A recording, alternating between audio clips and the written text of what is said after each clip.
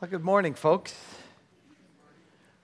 Nice with you. My name's Craig, in case we haven't met, or if you're like me and you can't remember anybody's names. I am still Craig.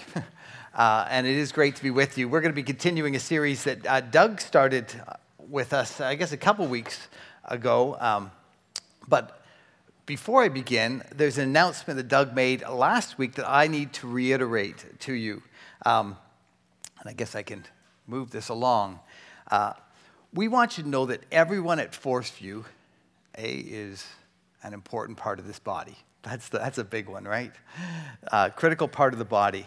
We also want to let you know that everyone here is going to be connected with some person, someone from the leadership team or from a small group that will be connected with you and will be in contact with you, if they haven't already, in the next 2 weeks.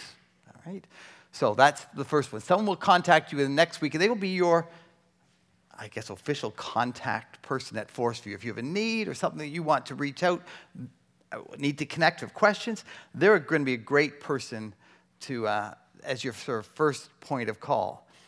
But you should also know that if you have a specific need that you want to contact the church office about, by all means, you can email Tamara Chafee. Tamara was the one right here, one of the ones with the beautiful voice, right? That was Tamara. Contact Tamara Chafee, and she'll be happy to connect with you. You can call the office, or you can email. Tamara is our director. Let me see if I get this right. She is our director of administration, communication, and welcome. So she does all that. If you're emailing her, she's part-time with us, so email Paul Miller as well, and we'll make sure that we get back to you as quickly as possible. Okay, does that make sense? All right. And as Doug says at the bottom, you are not a number, but a highly valued sister or brother in Jesus Christ. You're never alone, which is kind of a cool thing. So let me begin by praying. God, we're in your presence this morning, and we are open vessels. We want your words to penetrate our hearts. We're not content with being who the world is shaping us to be. We want to be transformed into the image of your dear Son.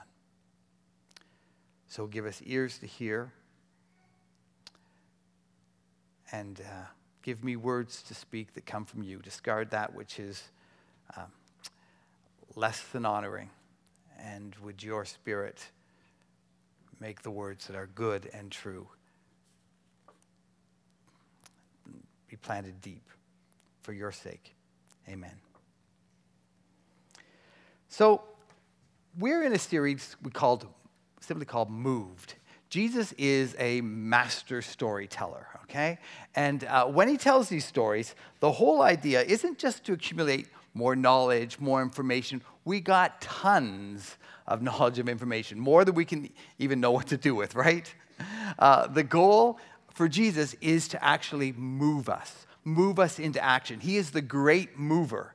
And these stories, these parables that we're in the midst of listening to are designed to just that. They're designed to get us to sit up and take notice. So the first week, Doug introduced us to the story about the soils, the farmer who plants seeds. And the question was asked, what sort of soil do we want to be? Right? Do you remember that? And we said, we recognize we're all sorts of different types of soils, but we want to be people of good soil, people where the word of God can actually grow and dwell and produce rich fruit. And then last week, we heard about this sinful woman and a wealthy socialite, and two people who owed a lot of money.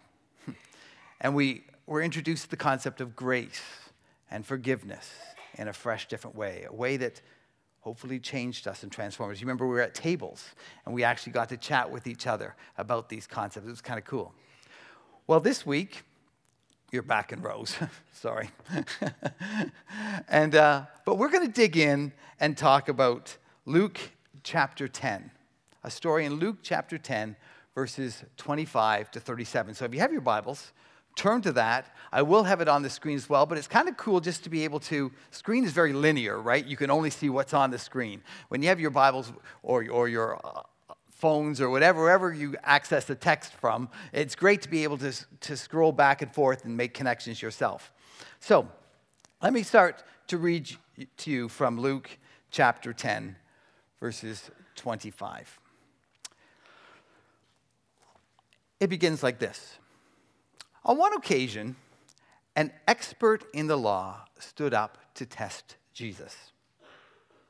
Now, if you know anything about Jesus and these stories, whenever you hear the word an expert in the law, it's almost in air quotes, right?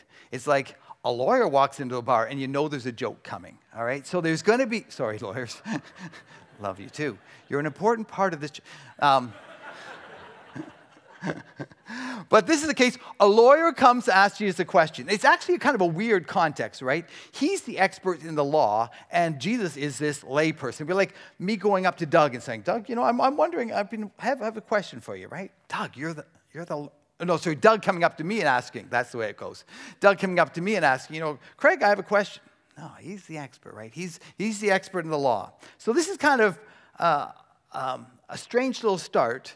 But we get a twist that he's here to test Jesus, and we know how that story typically ends. It's not going to end well for the lawyer. So it goes on. He says, Teacher, what must I do to gain eternal life? It's actually a pretty good question, right? And so Jesus plays along. And he answers a question with a question. We know this lawyer is in trouble because when Jesus does this, the noose starts to tighten a little bit. Jesus says, what is written in the law? How do you read it? You're the expert. How do you read it? And the lawyer comes back and he answers, love the Lord your God with all your heart and with all your soul and with all your strength and with all your mind. And love your neighbor as yourself. It was actually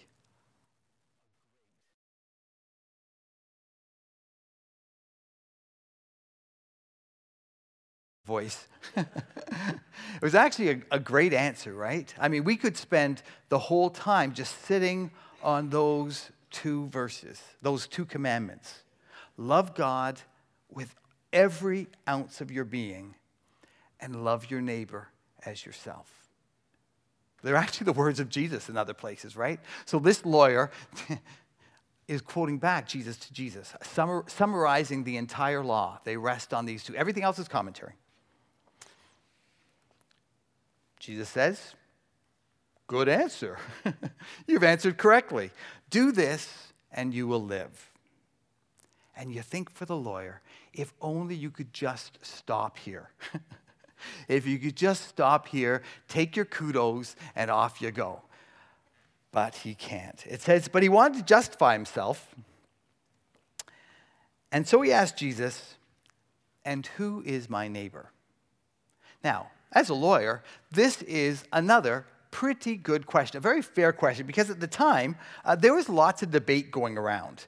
It was kind of like this, who is my neighbor checklist, if you will, all right?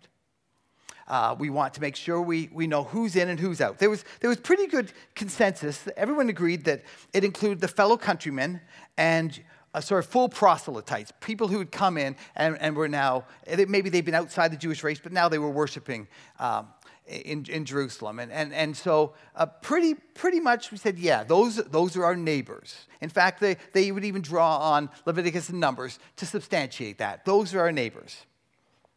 But then there were other ones. Pharisees, well, they were inclined to exclude non-Pharisees. So my neighbors, yes, they're people like me, but not so much people who aren't. The Essenes, who were really kind of purists, radical fundamentalists, if you will, whatever you want to call them, they said that you should hate all sons of darkness. Okay?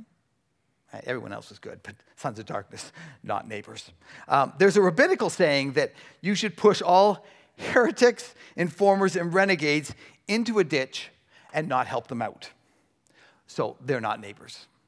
cross them off the list. And there was pretty widespread agreement that you could exclude your enemies. Right? So that's kind of your list. So the lawyer comes with this sort of list and says, who's my neighbors? I've heard this and this and this and this. And I'm just wondering, well, I'm kind of interested in knowing where can I build my wall, right? Who can I exclude? Who's in, who's out? That was his question. I just need to know. I've got the big God thing down. All right, love to. But the neighbor thing, like, tell me where I can build my wall. Tell me where I can build my fence. So Jesus, not surprisingly, has something to say about this, because that is certainly not the way to life. He says, do this and live. That's not the way to life. And so what does he do? He tells a story. Enough with the head games, enough with the legal arguments, enough with the definitions of law, who's in, who's out, this sort of exclusion stuff. I'm going to tell you a story, he says. So, in reply, Jesus says, a man was going down from Jerusalem to Jericho. Now, even just that start, for this context, would perhaps have got some eye rolls, because this was a treacherous part of the city. All right? You name the bad part of town, it's like saying, there's this man who was walking through the bad part of town. This was physically hard. It's like 30 kilometers long, and a descent of from Jerusalem to the Dead Sea, really is where Jericho's located, around 3 kilometers. So it's a steep descent, winding. You can imagine all the S-curves and things like that. And around every S-curve, there were robbers, bandits, thugs, you name it. You didn't go down there, well, period, if you could avoid it, but certainly not by yourself. So a man goes down from Jerusalem to Jericho, and surprise, surprise, he was attacked by robbers. They stripped him of his clothes, beat him, and went away, leaving him half dead. You can almost imagine the murmurs. Oh, yeah, my brother, he did that too. He was robbed. It wasn't pretty. I don't know that, right? It's just, oh, yeah, I know. That's not an awful part of town, right? This sort of stuff, they've got lots of buy-in here. So then Jesus goes, he said, well, there was a priest who happened to be going down the same road. And when he saw the man, he passed on the other side. Now, depending on your view of clergy, this may or may not have been a surprise. But Jesus has certainly got their attention. He's going after the priests. So too, a Levite, somebody who works in around the temple area, when he came to the place and saw him, passed by on the other side. Now, before we get too high and mighty, who knows what was behind all this? We don't know. We're not given any clue. The text doesn't say. Maybe they were just in a hurry. Maybe they were afraid of their own safety. Who can blame them? This is a bad part of town. You know, oftentimes people would play possum, right? You'd have somebody lying on the ground, and there'd be someone just faking it, someone around the corner ready to pounce on you. So it's not a real safe place to be lurking about. Or maybe they were just trying to be good Jews. From a priest's perspective, they were forbidden from touching any dead body. Right? Weren't allowed to. And who can tell if this guy is dead unless you go up to him and bend down and touch him, right? Right? You can't tell. So he looks dead, probably is dead, right? I can't touch him. And the Levite, he's not a priest, but he's actually, if you touch a dead body, you're unclean for 7 days. Now, what's his job? Working in the temple. That's going to be very inconvenient. I mean, you're off work for 7 days. You have to go through all these ritual purifications. You can understand why this is not a good scenario. We don't know for sure these guys were heading up the road or down the road. It doesn't say. But for some reason, they passed by. At best, it would have been inconvenient to stop. And at worst, it might have actually offended their principles. Whether they had things to do, laws to follow, or people who were counting on them, they said, no time to stop now. We got to keep moving on. The risk and the inconvenience was just a little bit too great. Now, if you know anything about stories, they happen in threes, right? Usually you have your two bad guys, and then in comes the hero. So Jesus, and you're kind of expecting this if you're listening to the story. So Jesus goes on, and he says, but a Samaritan, as he traveled, came where the man was. And as soon as the word Samaritan is out of Jesus' mouth, there is like you can almost hear an audible gasp, right? Now, when I say the word Samaritan to you, what adjective comes to mind? Samaritan, right? Good Samaritan. There's even hospitals named after it, right? This text, he's not described as good. He's just the Samaritan. And let me tell you, absolutely, there was no one in Jesus' audience who would have said, oh, the Good Samaritan dropped by. No, good and Samaritan do not go by. In fact, these guys have been feuding ever since there was a civil war back in around, I guess, 900 BC, when the tribes of Israel split, and Samaria went one way and Judea went the other. All right? Samaria got kind of assimilated, if you will, and were considered half-breeds.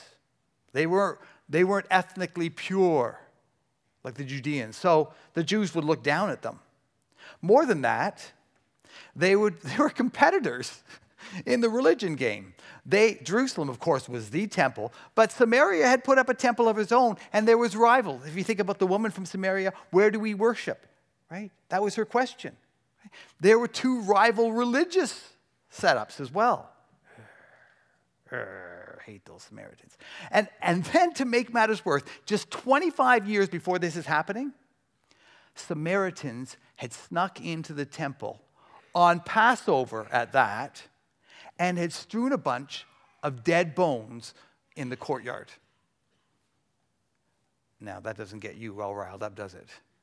But it got them all riled up. It only intensified the hatred between the Jews and Samaritans. So when Jesus starts the story saying, but a Samaritan, as he traveled, came where the man was, there is, I don't like where this story is going, right? For true blue Jew, there is no such thing as a good Samaritan.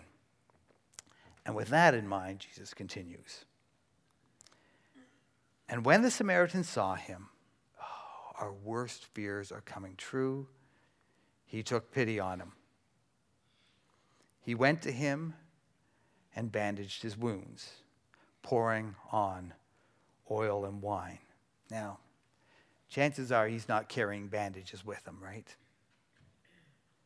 So he's got to rip his clothing, use his own clothing to bandage this poor man. Again, he's under the same laws that the Levites would be as well. He's impure. Doesn't matter. There's a man in need. Then the man, let me go back. Then he put the man on his own donkey, brought him to an inn, and took care of him. The next day, he took out 2 denarii. There we go. A denarii, they tell me, is around a day's wage.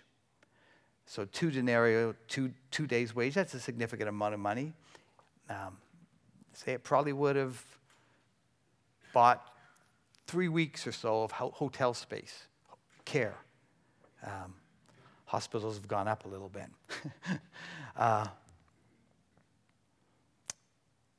So the next day he took out 2 denarii and gave them to the innkeeper. Look after him, he said, and when I return, I will reimburse you for any extra expense you may have had. Now the mood in the crowd, pretty uncomfortable, right? This is a pretty significant sacrifice. Inconvenience, overcoming his own holiness principles, if you will. Expense, giving up his own donkey to help this man get where he needs to go. It's uncomfortable, and you could hear a pin drop. Then Jesus asked the question, which of these three do you think was a neighbor to the man who fell into the hands of robbers? The expert in the law replied, the one who had mercy on him. He couldn't even name the Samaritan, right? That guy, the last one, you know, him. Jesus told him, go and do likewise. Drop the mic, exit stage right. All right? That's the way it goes. Now, notice how Jesus changes the question, right? It starts off, who is my neighbor? That's the question that the lawyer wants to answer. Who's in, who's out? Just tell me so I can build my wall and make sure that those people I don't have to associate with. So I know who my neighbor is. Jesus changes it to whom will you be a neighbor? All of a sudden, it's a very different question. It's a statement that involves you as a human being. It's kind of the ultimate anti-Cain statement. Remember, Cain said, after he killed his brother, said, God said, where's your brother? I don't know. Am I my brother's keeper? Right? Jesus, through this parable, says, yes, you are. You are my brother's keeper. Jesus says you are to be a neighbor to any who are in need, whatever the need, whoever the person, whatever the situation. Who is my neighbor? Wrong question. Who will you be a neighbor to? Wow. Do you remember back in September? We talked about Romans and Paul's call. If you were here back with us then, Paul called us to, in light of God's mercies, to live lives that were consecrated, with eyes wide open in the mercy of God, I beg you, he says, to present your bodies as a living sacrifice, wholly acceptable to God, your reasonable service. Don't be transformed. Don't be conformed to this world. Don't let the world squeeze you into its mold, but be transformed by the renewing of your mind. That was kind of where we spent some time. And then there were three practices: hospitality, generosity, and peacemaking. Peacemaking in the sense of shalom bringing, wholeness, healing, health. We are going to be people who are ambassadors of shalom. Do you see those three coming through in this story again? Right? Like, those three themes become such... If we want to say, what kind of church, what kind of people do we want to be? These three themes permeate descriptions of followers of Jesus. We are to be hospitable, generous, and bringers of shalom, just like this Samaritan man was. Jesus says, go and do likewise. But I'll be honest with you, these words make me a little uneasy, and I'm still kind of working through them. Because if you look around, there is just so much need. In fact, you just look in this room. In fact, you look at the person beside you, right? Or in front of you, and there is lots of need, right? Some of it's needs you can see. In our context, oftentimes it's needs you can't see. But if you look from a global perspective, the amount of need is enormous. So my question is, Jesus, how can, in a world that is so global, how can I be a neighbor to everyone? Fair, you got what I'm saying? Like, fair question. If Jesus wants us to be moved into action and not just a nice little premise, then I think we have to dig down a little deeper, because I can see if we take those words as some sort of new law, there's a few things that's going to happen. For a little while, we will become condescending, arrogant, and getting all out there and saving the world, right? And then after we're completely exhausted and defeated, we become cynical and sort of say, what the, did I give up? Right? So I've been wrestling a little bit with this one. And that was when I remembered the other person in the story who never gets talked about. And that's the man at the side of the road. The man who left Jerusalem, took that downward path where he was beaten, wounded, and forsaken. And I know this is a little fanciful, but you know who that sounds like? Yeah, sounds a little like Jesus. And the story told in Philippians 2, descending, becoming human, beaten, forsaken, killed. Or the story that Luke tells a little later where the son comes to the vineyard and the farmers and the workers gang up and kill him, leaving him beaten and bloodied. And that makes me remember something else. The words of Jesus, where he says, "Whatever you do to the least of these, my brothers and sisters, the hungry, the thirsty, the homeless, the poor, the sick, the prisoner, whatever you do to these, the least, to the guys on the side of the road, you do to me." Now, I am still working through this stuff big time. And so I'm not even sure these thoughts will be completely coherent. So you'll have to keep on working with me through this stuff because it's still, I feel like I'm at the edge of this big, deep ocean, right? That I'm only getting a glimpse into.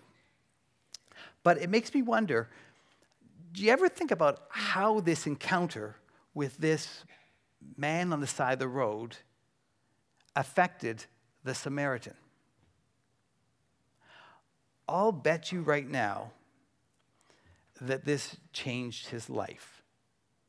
That this would be something that he would remember forever. He'd invested significant amounts into this, right? His encounter with the least of these. And maybe in some strange mystical way, if you believe what Jesus says in Matthew, this sort of encounter even with Christ. So I kind of feel I've had a similar thing happen with me personally through a story I shared almost 2 years ago, and one I alluded to earlier, I guess, the end of the year, end of 2018, at our New Year's Eve service, or whatever you call it. And so Doug asked me if I'd share it again, for those of you who weren't here. So my apologies if you were, but I think it's a pretty cool story, and it's one that's continuing to shape my life, to sort of renew my mind. See, I work downtown Toronto, so I take the train into Union Station and then walk up Bay Street. And as I walk up Bay Street, inevitably, I see a whack of people who are homeless and suffering and the marginalized, right? You can't help. There are lots of them. And so I had been going up and down this same route for, I guess, around, 2-3 months, and as I would go, there was one gentleman in particular that I'd always see, and I'd nod, I'd sort of smile at him, and he'd smile at me, and anyway, we'd go on our way. Anyway, one day it was bitterly cold, like minus 20 something, plus wind chill, and so it was. I again nodded to him. He was there. He was homeless at the time, living by the Sheraton Hotel. And I nodded at him like I did always, and he nodded back. And I got like 3 steps before, and I said, "This is stupid." And so I went back and said, "You need to get inside." And I gave him some money, and off he goes, right? He said, "Thank you, thank you, thank you." So anyway, next day he says, "Oh, thank you. That was really, really helpful. You saved my life, whatever." You're a little skeptical at that time. So, but at least now we've had a little conversation, right? And so we now don't just nod. We actually have conversations. And I started to ask him, I said, "So tell me your story." He said, "Well, I was a First Nations kid. I was foster home, adopted by some folks, and I grew up in Burlington. Burlington, that's crazy. I'm from Burlington, I said. And so he said, oh, whereabouts? And he named the place. He said, just behind St. Mark's School. And I said, isn't that wild? I taught in a school just by St. Mark's School. I taught at Brant Hills. He said, oh, I went to Brant Hills. So I'm now looking at this guy and thinking, you're like, how old are you? And how old am I? Doing some quick math. I said, when were you there? And so he tells me, and I said, I think I was teaching at the time. I said, my name's Mr. Featherstone. Craig Featherstone. I said Craig, because that's actually my name. And he says, Mr. Featherstone, it's Billy Wilson. You taught me in grade 6 music, right? So it was this, oh my goodness, of all the people that God would bring into my life, and I'm pretty convinced that this was more than just a coincidence. You can do what you want with that. We got to know each other. This is the part of the story now that is new, because for 2 years now, he meets me every day at the GO train. I get off, he's there. He lives over in Jarvis and Church, so it's probably a 45-minute walk. I get in there at 7. He's always sitting there waiting. Doesn't matter how cold it is, he's there. He's now has in some housing over there, which is really cool. Great stories around. He was a opiate addict and had been on methadone for years. He has, in this last 6 months or so, has broken free of that, drug-free. It's been a really cool story. It's been a cool time to live through with him. Really cool. But I want to tell you that it has been equally cool and formative. I'm going to say even more formative for me. I love this kid. There were times when I thought that he was going to not make it. He had an infection, and I can remember him walking down Bay Street and staggering.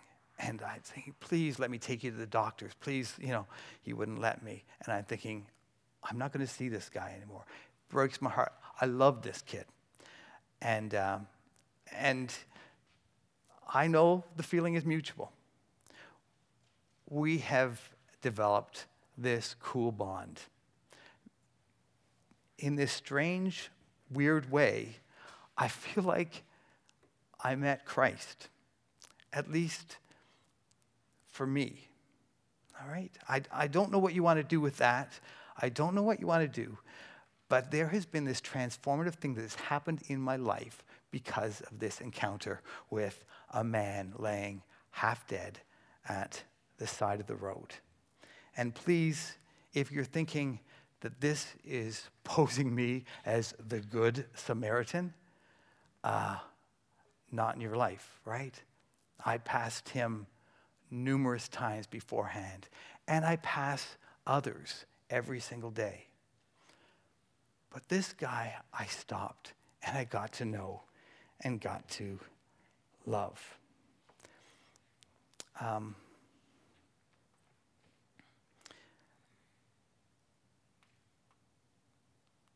Jesus says to love the Lord your God and love your neighbor as yourself.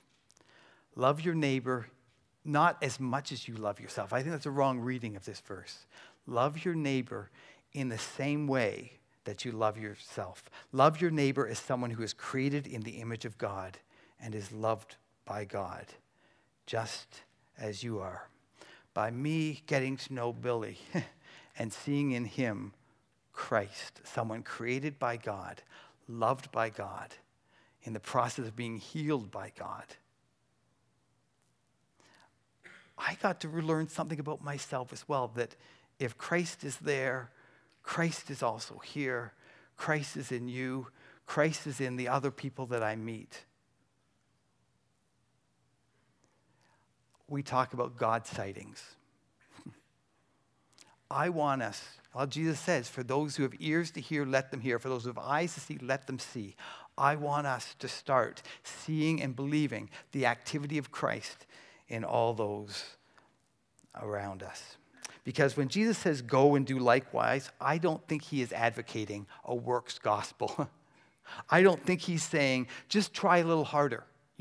There's another person just around the corner that you can serve. Or just be a little bit nicer. I'm not even sure Jesus was a nice person. Instead, I think Jesus is inviting us into the wonderfully surprising world of grace. All right? Let me say that again. I think Jesus is inviting us. When he says, go and do likewise, I think he's inviting us into this wonderfully surprising world of grace. If you love God and love your neighbor, you will discover grace. If you love God and love your neighbor, you will discover yourself as someone who is also loved by God. If you love God and love your neighbor, as Jesus said, you will live in a new, fresh way.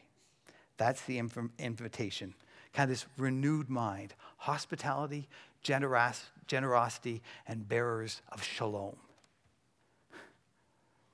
It's a pretty cool story.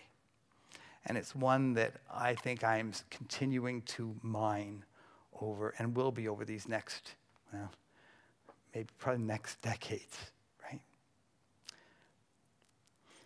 With that story in mind, we now come to this table, this communion table. And here's what I think is kind of cool. Jesus holds up bread and said, "This is my body broken." Holds up a cup and said, "This is my lifeblood shed." Who does that sound like? You see, he comes to us freshly again as the marginalized one, the one who is suffering, hurting, and says, "Come, participate in my sufferings," right? That's the invitation.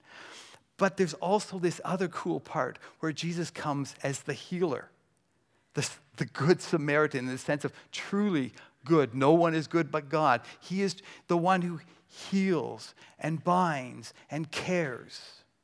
No matter where you are today, whether you're feeling more like the man beat up on the side of the road or you're hearing the call to be more of a neighbor, there is something for you here. Christ is meeting you here.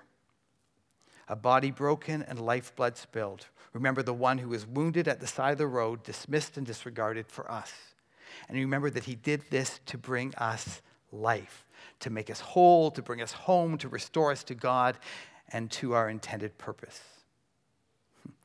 It's this wonderfully rich gift each week that bandages our wounds and anoints our souls.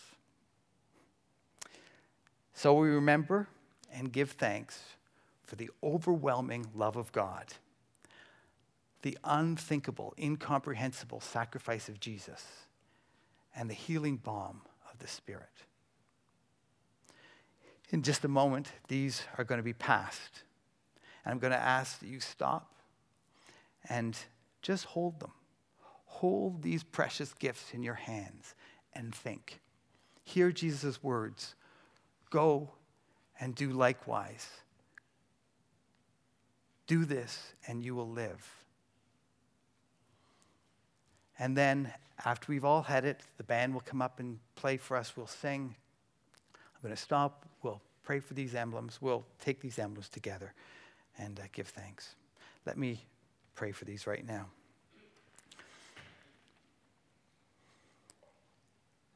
Father, we are deeply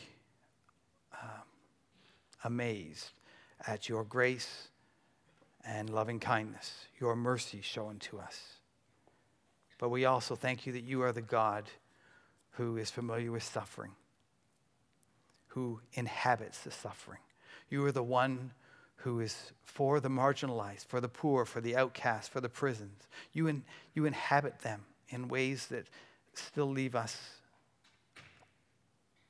not quite sure what to do with all that. But we want to be followers of you. We want to be like your Son.